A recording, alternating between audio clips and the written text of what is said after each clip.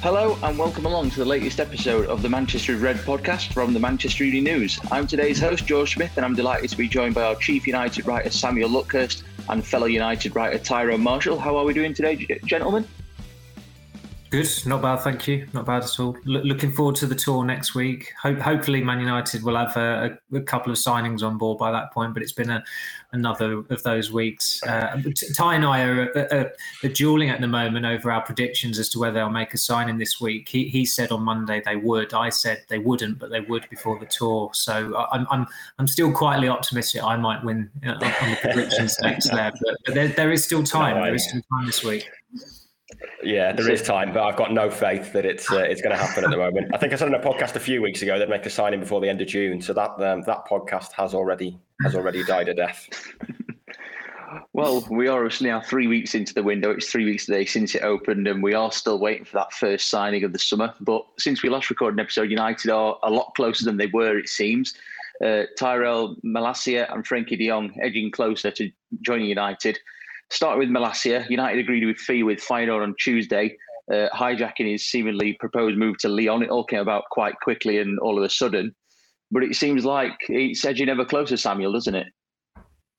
It's strange how on Monday when we spoke with Rich, I don't think Malacia was even mentioned. And I know there was some talk in the background going on. He was certainly being linked with United, but he didn't seem like an imminent deal for a whole myriad of reasons, really. I mean, he's a left back. United have got 3 senior left backs. They've got another one in Alvaro Fernandez, who was involved in the first team towards the end of last season. It's not as if they needed to rush out and sign a left back, but they were always open to improving at fullback. So that's either the right or the left side, effectively. And it was difficult, certainly towards the end of the season. We were trying to just having these discussions on the podcast, like where would they get a fullback in? What type of fullback would it be? I mean, ideally, if you can get someone with the profile similar to João Cancelo, that would be ideal. Someone who's all action, who is effectively a playmaker as a fullback and can play both sides. That's great, but there aren't many with that who fill that criteria and are as brilliant a footballer as João Cancelo anyway. And in the end, they've plumped for a left back who clearly Ten Hag likes. I mean, the fact that he's Dutch and plays in the Eredivisie, we probably should have known that Ten Hag would be in for him. And despite the stories this morning about the issue of the representation of Malacia regarding his move to United, United have been quite quick to reassure supporters and reassure reporters as well, who are always reporting on these things, that there's no problem with it. The word from United is that the deal remains on track for completion in the coming days.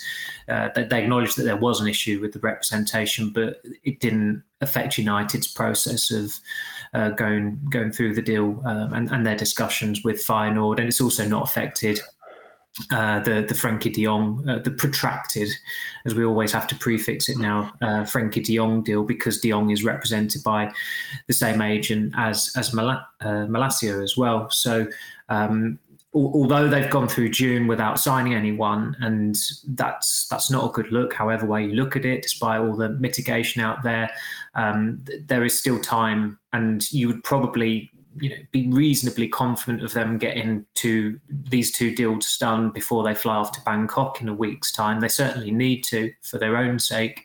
And that's probably bought United a bit of time and also earned them some breathing space from the hyenas online who've been snapping at their heels all summer for not signing anyone and have been getting increasingly irate, and with a lot of justification as well. But I mean, Malacia is an interesting signing, especially given the profile compared with Alex Telles a couple of years ago. Telles came in as an older left back than Luke Shaw.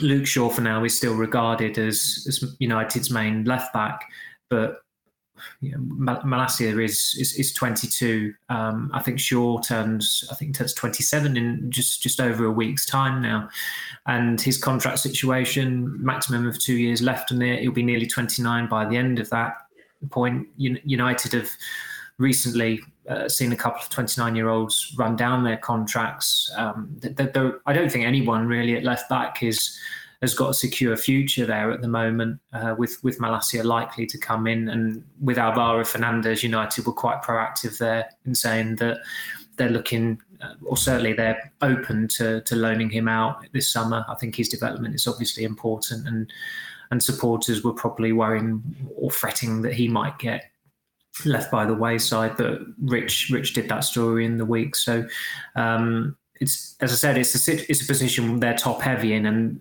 the priority once, as far as left back's concerned, once Malacia gets done, has got to be to shift a couple of left backs, at the very least a couple of them. Yeah, you've led me nicely there into my next point. I was going to ask you, Tyrone, obviously, as Samuel said, they're going to be pretty well stocked at left back once this Malacia deal gets over the line. But obviously they've got quite a different range of ages and potential and things like that. Alex Telles is the one that kind of sticks out as being the obvious one that they need to shift on the most. If Fernandez goes out on loan, then obviously Brandon Williams is in the equation as well. But they don't want to leave themselves too short in case of injuries. But you would look at it and think Telles is the one that they need to shift, isn't they?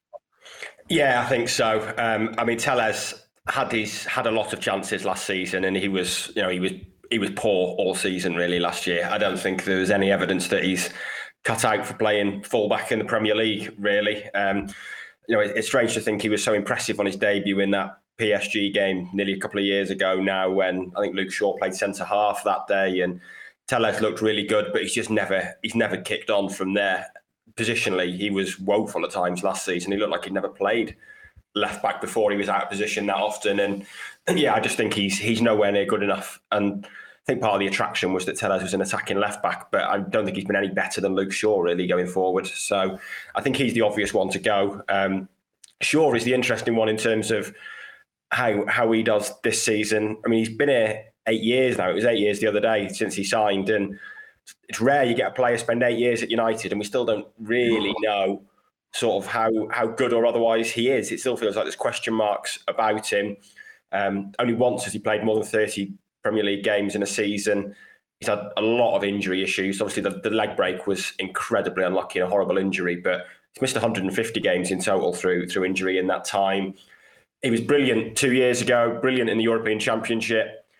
Was poor at the start of last season. I think he escaped a lot of the scrutiny last season with being injured in terms of the defence. But when he did play, he wasn't great. You think back to that Liverpool game at Old Trafford, and he was awful that day. So there's still questions there to answer. It still feels like we don't know if Shaw is kind of the inconsistent player that frustrated Mourinho and the one we saw last season, or whether he's the player of 2021 and the Euros who looked potentially one of the best left backs in the world. It still feels like we don't really know which version of him is the actual real Luke Shaw. So it's going to be interesting this season to see how it goes. I think it's inevitable he will start the season as first choice. Malacia, he's coming out of a league that's, it is not one of the biggest in Europe. It's not one of the most testing in Europe. There's a lot of easy games when you're a player for Feyenoord or for Ajax or for PSV in that league. So the step up to United into the Premier League is going to be massive. So you can see him playing second fiddle to Shaw, but it does feel like, he's the younger man. He's obviously going to be snapping at Shaw's heels at some point, and Shaw needs to get back on the horse, as it were, and show that the real version of him is the one that was so good for England in the Euros and for United that season. Definitely. And just lastly on the left-back situation, Samuel, where do you see the situation with Brandon Williams? Do you think he's somebody United will look to keep as a squad player, or look to try on move him on permanently, or maybe send him out for another loan spell? It could be any one of those things, but the preference you would think would have to be for a permanent sale, just because it means that they can get some income, and there aren't many players in that squad who want out and United want out that would be a straightforward sale. Him and Tuanzebe are probably the ones that not necessarily stand out, but seem the likeliest that they could get fees for. Fulham seem to be doing them a favour with the offer they've made for Andreas Pereira, but with Williams, it could be a loan or a permanent deal. He wants to play, at a regular level next season, playing regular football as he did recently with Norwich on loan. It was a reasonably successful loan for him. Individually, he got a lot of playing time in the Premier League, but he was playing for one of the biggest sinking ships there's ever been to, come into the Premier League. I don't think they were afloat at any point, Norwich, really, apart from when the table was put out in alphabetical order. They were just above the relegation zone then. But it's remarkable how a club can be that ill-prepared two Premier League seasons running. I know there are circumstances and behind that, and they have limitations, but it ended pretty badly with them getting, I think they got thumped 5-0 on the final day, didn't they, by Tottenham, and Williams was starting to get a bit of stick from Norwich fans as well because the season just went so badly. But for his development, it was good. Given his contract situation I think he's got a couple of years left on it, and the experience he crammed into that first breakthrough season with United, which was a very good season for him as well. Nobody really expected him to come to prominence as much as he did, but unfortunately for him, because of the circumstances, I always thought with Telles, even at the time, that the timing of it, I didn't think United should have been seeking a left back. And I know Telles' numbers were impressive in Portugal, and maybe it was a bit of an impressionable move by United because Fernandes' numbers in Portugal were good, but Fernandes seems to be an exception to the norm, and last season he was poor. I'd say that Williams gave Shaw a run for his money much more than Telles ever did.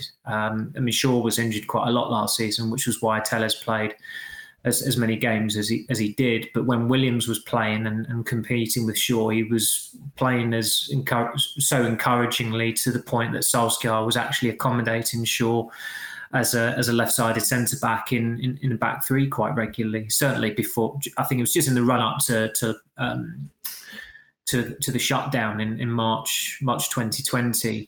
United were playing with a back three very, very often, and Williams was the left wing back, and Shaw was tucked in alongside him. So they have got two sellable fullbacks there in Williams and Telles, and even though they are they are small fry, it's still a big test of where United are at as to whether, one, they can get rid of those players, two, whether they loan or sell them, and if they are selling them, what kind of fees do they get for them? Yeah, it's certainly going to make an interesting situation over the coming weeks. Moving back to players that are coming in, obviously Frenkie de Jong as well. It seems like we're nearly at the point where it's finally going to happen. Almost 2 months since we first ran that story that they were interested. Samuel, it looks like Erik ten Hag is finally going to get his main man to lead his midfield revolution. They've agreed the fee. He's still on holiday. I think he's got a bit quieter on his Instagram, which I'm sure people will read something into when just ignore it. Don't turn the notifications off for it. I certainly have never ever had notifications on Frenkie de Jong this summer. I think the only time I've ever done that with a footballer, I must confess, was with Pogba in 2016. I think that was the summer of Instagram stories starting. But I've grown up a little bit since then, fortunately, and that was for journalistic purposes. But where again with de Jong, Malacia, they've played for the Netherlands in the Nations League. They're entitled to their 3-week break that ends next week, which is good timing for United and them going away on their pre-season tour. So we are into, is it day 51 now? I think if it doesn't happen, something will have gone majorly wrong for that deal to have collapsed, because, as I said, the fee has been agreed. The player has had his concerns assuaged by Ten Hag. United would not be trying to do a deal for a player 50 odd days down the line if there was no chance of him, if he wasn't receptive at the very least to joining them. There are credible comparisons with the Fabregas farce 9 years ago. But remarkably, that didn't last anywhere near as long as this did. I think that lasted under 4 weeks, that whole saga. But the trump card United have got this time is that they've got a manager who actually knows the player and who the player enjoyed playing under. So if/when it does happen, as much as United might dress it up, there is one reason why they are as advanced as they are in trying to sign de Jong, and that's because of Ten Hag. Then Ty, obviously, it's been a player that they've wanted for almost 8 weeks now, and it is the man that Ten Hag has pinpointed all his hopes on.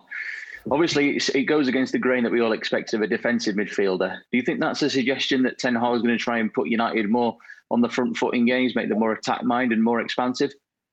Yeah, I think so. I think there was kind of two issues with the midfield: the lack of a defensive midfielder and the fact that they just had no control of games. And he's obviously looked at it and decided that control is the bigger issue. And in a way, once you've got control of games, the need for a defensive midfielder is a little less, because by having control of the game, you allow yourself to get in a better structure. Players are in better positions. Too often last season, United were cut apart in midfield because they'd lose the ball in good areas. The players were in the wrong positions. There was no midfield there anyway. So by having more of the ball and someone like De Jong who can control games, then theoretically they should have players in better positions to stop those counter-attacks, which caused them so many problems last season. It does still feel like I need a defensive midfielder, but that's obviously going to be kicking the can down the road in 2023 now. But it does look obvious that, that Ten Hag felt the bigger issue was that lack of control and just needing a passer in midfield. And watching them last season, the season before that, it has been obvious that they don't have anyone who can, they don't have a passer you would expect of a big six team in that midfield. When it's Fred, McTominay and Fernandes, Fernandes is a risk taker with the ball. He will lose the ball a lot. His passing stats are poor, but that's because every time he gets the ball, he's trying to create something, sometimes for the opposition, but he's always trying to create something and do something, as seen by the two occasions last season when he just hooked a throw in over his shoulder without looking and created goals for the opposition. And Fred and McTominay, for all their strengths, neither of them are elite level passers. Neither of them are great passers of the ball. They can both have games where they're really wayward. So it's felt like they need a De Jong type player who can just keep the ball moving, who can set a rhythm, give them some control. I think it arguably worked well in kind of a 4-2-3-1 with Fred. I think it's, if they're going to sign De Jong and not a defensive midfielder, I think it's obvious. It looks like they're going to stick to that 4-2-3-1, or if it's a 4-3-3, then have two pivots really, rather than just one defensive midfielder and two eights. I don't think you can play just De Jong and then have Eriksen and Fernandes, or Van der Beek and Fernandes, or something like that. It looks to me like it's going to be De Jong and Fred maybe sitting deep with Fernandes in front of them. And I think it does show that Ten Hag feels the bigger issue, rather than needing a defensive midfielder, is controlling games. And if he can achieve that, and once they can control games, then I think some of those issues that we saw last season will improve naturally anyway. Sticking with the transfer front, and the last one on this, Rich broke a story on Thursday about Romero possibly being interested in a return to Old Trafford. We understand United haven't signalled any interest from their side yet. Samuel, what do you make to the prospect of Romero potentially coming back and being interested in that? Do you think it's a move that would make sense should United open the door for him? It would, because he's more than happy to play second fiddle to David De Gea. He's got a good relationship with De Gea, to the point that when Romero left last year, De Gea posted something that was at the very least sympathetic to the treatment he received in Romero received in his final season. It helps Romero as well that Ole Gunnar Solskjaer and Ed Woodward are no longer there. I mean, Solskjaer, the treatment of him was shabby. He was dropped for the Europa League semi-final when he really shouldn't have been. United lost that. And then he was denied a transfer when Dean Henderson was coming back. And it was typical United, really, of not being able to sell players or struggling to sell players. That they had an absolute easy sale there in a player who had a year left in his contract, pretty much. Had done very well for them, and they could get a decent fee for, and it didn't happen for whatever reason. There was never an explanation that really washed with supporters. In fact, I don't think it was even ever addressed by Solskjaer. But the fact that Solskjaer isn't there and Ed Woodward isn't there is helpful. And the other fascinating thing, I suppose, with Romero and just his career is that he's not broken the 20-game mark in a club season since, I think, 2012-13 when he was at Sampdoria. And that's because he's got a knee injury. I think chronic might be possibly overstating it, but it's debilitating enough that it restricts him to a certain number of games per season, which is why when he was at Venezia last year, he was on a 1-year contract, and I think he just about broke double figures for appearances for them. It was certainly under 20, but his ability to play is capped at a certain level. And I know that sounds a bit odd. Well, why would you sign a crock? But it genuinely did work for United over 5 years. I mean, as far as a number 2 was concerned, he was as good as it got. I don't think during that period there was a better number 2 in world football, which seems like a backhanded compliment, but for a while it did really work well for him, and that he also kept his place in the Argentina side up until a point. I think it was just before the 2018 World Cup. He might have got an injury, and it looked like he was going to start in the FA Cup final that year, but that injury towards the end of the season meant that he was out of the running for that. So he has a good relationship with De Gea, that there's an alliance there. And also, if you need to tick the Ten Hag box as well, he has played in Dutch football. He's not Dutch. He's not played for Ajax. He doesn't play for Ajax, but he has played in Dutch football from his time with AZ Alkmaar. So I think it would make quite a lot of sense, and especially from the Glazers' perspective as well. He's available on free. He's out of contract. Yeah, that's what I was going to say. Obviously, it's kind of a risk-free move, isn't it? People might look at it and think he's 35 now. He's coming towards the end of his career, but it's always different for goalkeepers. And Ty, he did a good enough job last time, and like Samuel's just said there, he's available on a free. It probably would make sense with Dean Henderson moving out on loan. Yeah, it does feel like they need another keeper. I think every club has 3 senior keepers now, and obviously if Henderson goes, you've only got Tom Heaton as backup. He's not played an awful lot of football since he had a knee injury as well, so would be a risk as a number 2 if anything happened to De Gea. And then obviously you've got no backup for him.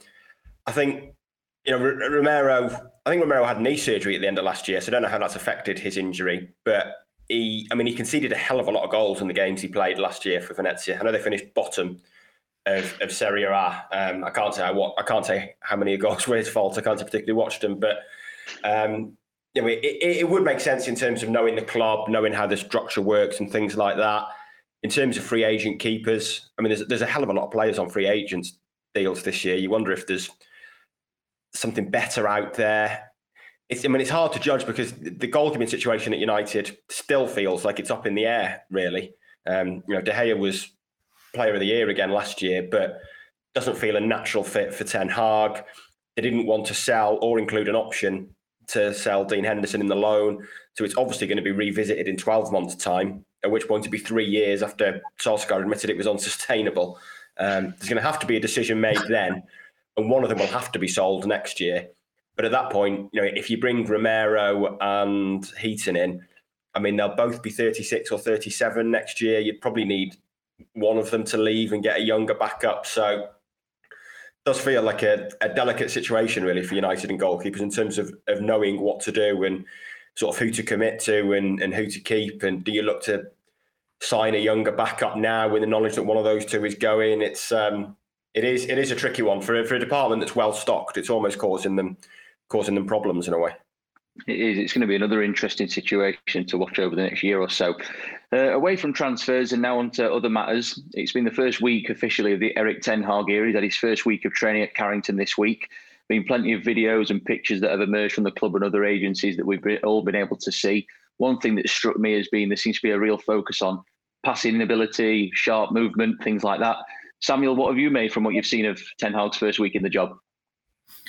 It's revolutionary stuff, isn't it? Getting a pass off and sharp movement in English football. I completely agree. There's been a noticeable difference in just looking at that footage, and United have been okay with even recording some of the audio from it. I know it's literally just lay off, pass. It's hardly state secret, but I think the clip that I thought was particularly interesting, as far as interesting as those things can get, was getting the goalkeepers involved in these very precise, short, sharp passing drills, as if they're actually a sweeper keeper, not sweeper keeper, but you're occupying that role, but you are being heavily involved in the build-up.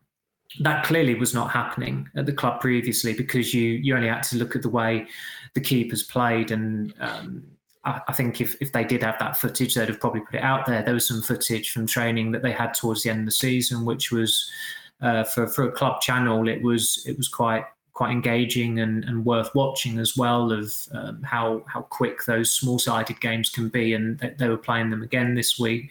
But having the goalkeeper involved, that's also interesting, because it's going to mean there's going to be some added pressure on David De Gea to adapt his game at the age of 31 or 32, being possibly involved in more build-up play and playing passes that he hasn't necessarily been playing for most of his time at United. Of course, on the Tuesday when they all came in at the same time, it was for 9 a.m, which is now earlier than it has been in recent years. Which is, Contact said to me, it harks back to Sir Alex Ferguson's days of getting in at 9 a.m. I mean, whether you think it's impressive or not, it's something that stands out as part of Ten Hag's discipline, and it's an adjustment to the schedule, and it's a rule change that he's overseen, and just going off how widely read that was and how it was picked up, it's clearly of interest to United supporters, and it's just one of those nuggets of details that it might have a big impact going forward. It might annoy the players going forward. It could go either way. But at the moment, understandably, the supporters are on Ten Hag's side, and they're all for him. Trying to make life a little bit tougher for players who have been coasting, who have been underachieving, and really do need quite a significant jolt this season. And of course, you'll have the international batch coming in next week. So a lot of those players are in training this week. The academy players, they'll be going back to the under-23s, back to the juniors, so that Ten Hag can accommodate a fuller squad. And then we have to wait and see who gets in the squad for the pre-season tour. I mean, what was probably the most standout thing about it was that Garnacho came back after 17 days off. He was permitted a few more days off than that, but it's an impressive statement of intent from him, because he's certainly in contention for making that pre-season tour squad, particularly as they've not signed a new forward just yet, and some of the attacking players who are still on their breaks as well. And he had a really good end to the season with winning the Youth Cup and his goal scoring exploits at that level, and then getting involved in the first team. He had the Argentina recognition as well, training with Messi and Ronaldo in just weeks apart or whatever it was. So it's an impressive attitude. It's good going from him. Good luck to him. And as I said, it'll be interesting to see come that squad next week how ruthless Ten Hag is, because although the player list on the club website has been updated now, so Paul Pogba is officially no longer a Man United player, and neither is Jesse Lingard, there are still some calls to be made with what is still a bloated squad, especially if they can get two incomings involved, and for them to be there so that they can brave the queues at Manchester Airport next week as well. It makes it, it's another decision to be taken as to which players don't make the cut for that trip to Thailand and Australia. Certainly, it's going to be interesting on that front, like so many others. And Ty, you wrote the other day a piece about how you were quite impressed with the way Erik ten Hag and Steve McClaren are already beginning to change the standards. Samuel mentioned there about the players being in for 9 a.m. on day 2. It doesn't sound anything too earth-shattering, but it's just a way of restoring order and getting everybody singing from the same hymn sheet, isn't it? Yeah, it is. I think it's the first time that a Dutch bloke shouting "pass, lay off" has ever gone viral. Like we say, there was nothing revolutionary, but it kind of speaks to the lack of coaching at Carrington over the last few years. That United fans were lapping it up, and just to hear, you could hear McClaren in the background shouting "detail, detail," which kind of speaks to what we know of Ten Hag, who is a real perfectionist, a real hands-on on the training ground and a bit intense. You can hear Van der Gaag talking about third man runs, and they've clearly got all the phrases when it comes to training. And it was interesting, the 9 a.m. story. It was interesting that Samuel's story was retweeted by the McClaren Performance podcast, which I think the account's run by Steve McClaren's son, but it's obviously going to be influenced. He's thinking he's going to be influenced by his dad. So it's obviously something that they feel is particularly important, and trying to drive up those standards. It does feel it's one of those situations where, especially when there's a new era, so to speak, that you're looking for little clues on how things are changing. Like we say, that video wasn't anything revelatory, but there's an awful lot of managers out there who wouldn't let any social media filming go out. They're very hands-on and don't want any training ground clips going online, going on social media. So Ten Hag is obviously relatively relaxed about it. Obviously, he's not going to, not going to put 11 v 11 games on a Friday out. But he's pretty relaxed about it, seemingly, and it was insightful just to see the fact that there's essentially, I suppose, there's 4 coaches with Eric Ramsey, but there's three at the top of the chain, so to speak, with Ten Hag, McLaren, and Van der Gag, and they've all been there in tracksuits this week. They were all heavily involved in that drill. It's not always been the way. I mean, Mike Phelan was never on the training ground. Solskjaer wasn't always leading sessions. So it is a bit of a diversion in that Ten Hag is clearly hands-on the training ground. He is a proper coach. The United players, I think, were excited to work with someone like that who was a proper coach, might be inexperienced, so to speak, at a club at the size of United, but what he was bringing was real sort of training ground nous. And said it a few times on this podcast, I think a lot of the slackening off of levels at United, players like Rashford who failed to kick on, have had a tough few years. I think a lot of that stems from just a lack of elite level coaching at Carrington, especially when you look at what they're getting at City and what they're getting at Liverpool. It's under Solskjaer and Rangnick, it's been nowhere near that. And Ten Hag can probably have a big influence on a lot of players just by bringing that eye for detail and some modern methods there. Certainly. It almost seems like, even though it's only a week into pre-season, of course, he's not going to win prizes for saying the right things on the training ground. Results are going to be the bread and butter for him. But I think we can all agree that the first week, even though obviously we can't read everything to what we see on social media, it's been a positive response from the fans, hasn't it? Yeah, I think it has been. I think fans were ready for a change and ready to bring in a new era. Last season was so disastrous and so wearing. I mean, we're very lucky that we get to go to games. Well, we don't get to go for free. I mean, we're paid to go to games. But even in our privileged position, there were times last season where me and Sammy would be leaving games and at games, and it was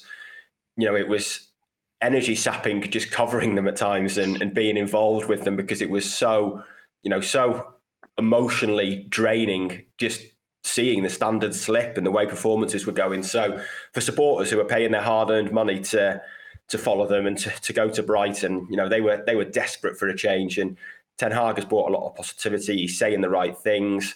The transfers are obviously annoying to supporters, but I think what they've heard from Ten Hag when he speaks, what they're seeing on the training ground, I think is definitely encouraging. And I think this is still the honeymoon period, really, that they're going to lap stuff like this up and look for any sort of sign of things changing. And speaking of honeymoon periods, that leads me into my last point of this podcast. And Samuel, we've noticed this morning, Harry Maguire's put a short video on his Twitter page of him doing some running drills in Italy. He's due back at Carrington next week with the rest of the international contingent. What did you make to that being published this morning? I'm not impressed by any fitness videos. I mean, he's not the only one who's done it. Let's be fair to him. I mean, you've got Aaron Wan-Bissaka posting a video this week of apparent proof of his ability to actually run into the final third, but there's still no clip of a cross at the end of it, unsurprisingly. I think Bailly's been doing it. Diogo Dalot's been doing it as well. I don't think United fans care at all, really. I think you've got a bit of a particular disposition to be impressed or to lap that stuff up. And unfortunately for Maguire, he used the word running, but he was barely jogging in it. And of course, it's just an open goal for his detractors online to come up with, keep on running away, or run in the opposite direction. It's clear that there's very little authentic about these videos. The players, most of them, they don't control the Twitter account. Harry Maguire told us just under 2 years ago when he was asked about social media, don't read it, don't go on it. Yet he's got a verified account here, there, and everywhere. I'm pretty sure that he's not got those apps on his phone. It's going to be someone who's doing his PR for him, and not for the first time they've misread the room. But as I said, Maguire's not the only United player who's guilty of that. I think it says it all that Ronaldo I don't think I've seen any fitness video from him, maybe just a picture of him taking a shot.